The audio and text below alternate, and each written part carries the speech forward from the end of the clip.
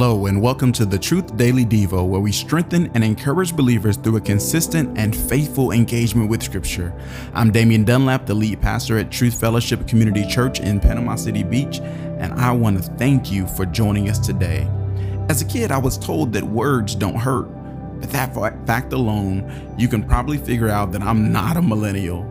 Now, Tracy and I raise our kids to understand the power of their words and the responsibility that goes with learning how to use words wisely. Today's passage highlights the weight that words can carry and the power that we wield when we open our mouths to speak. We're going to be reading from Proverbs chapter 15, verses 1 through 7 in the New Living Translation. A gentle answer deflects anger, but harsh words make tempers flare. The tongue of the wise makes knowledge appealing, but the mouth of a fool belches out foolishness. The Lord is watching everywhere, keeping his eye on both the evil and the good. Gentle words are a tree of life. A deceitful tongue crushes the spirit. Only a fool despises a parent's discipline. Whoever learns from corrections is wise. There is treasure in the house of the godly, but the earnings of the wicked bring trouble. The lips of the wise give good advice. The heart of a fool has none to give. This passage in Proverbs makes it evident that when we speak, we are faced with two clear options on opposing extremes.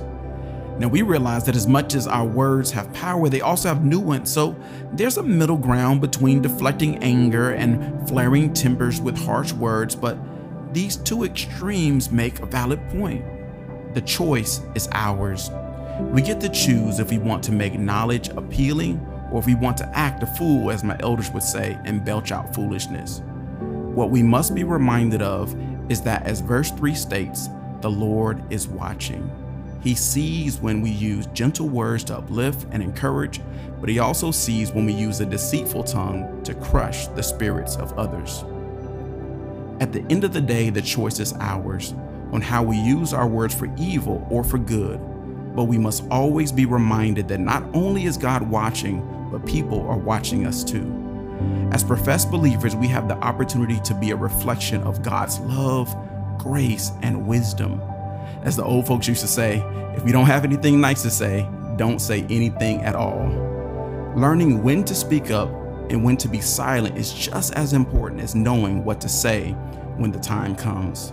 Let's be wise with our words and choose to wield this great power for good and not for evil. Let's pray. Lord, we thank you for this day that you have made. Help us to rejoice and to be glad in this day. Thank you for creating us with the power to speak and to use our words with power and authority and wisdom. Help us to use this power to be a light. Help us to use this power to uplift and not to tear down.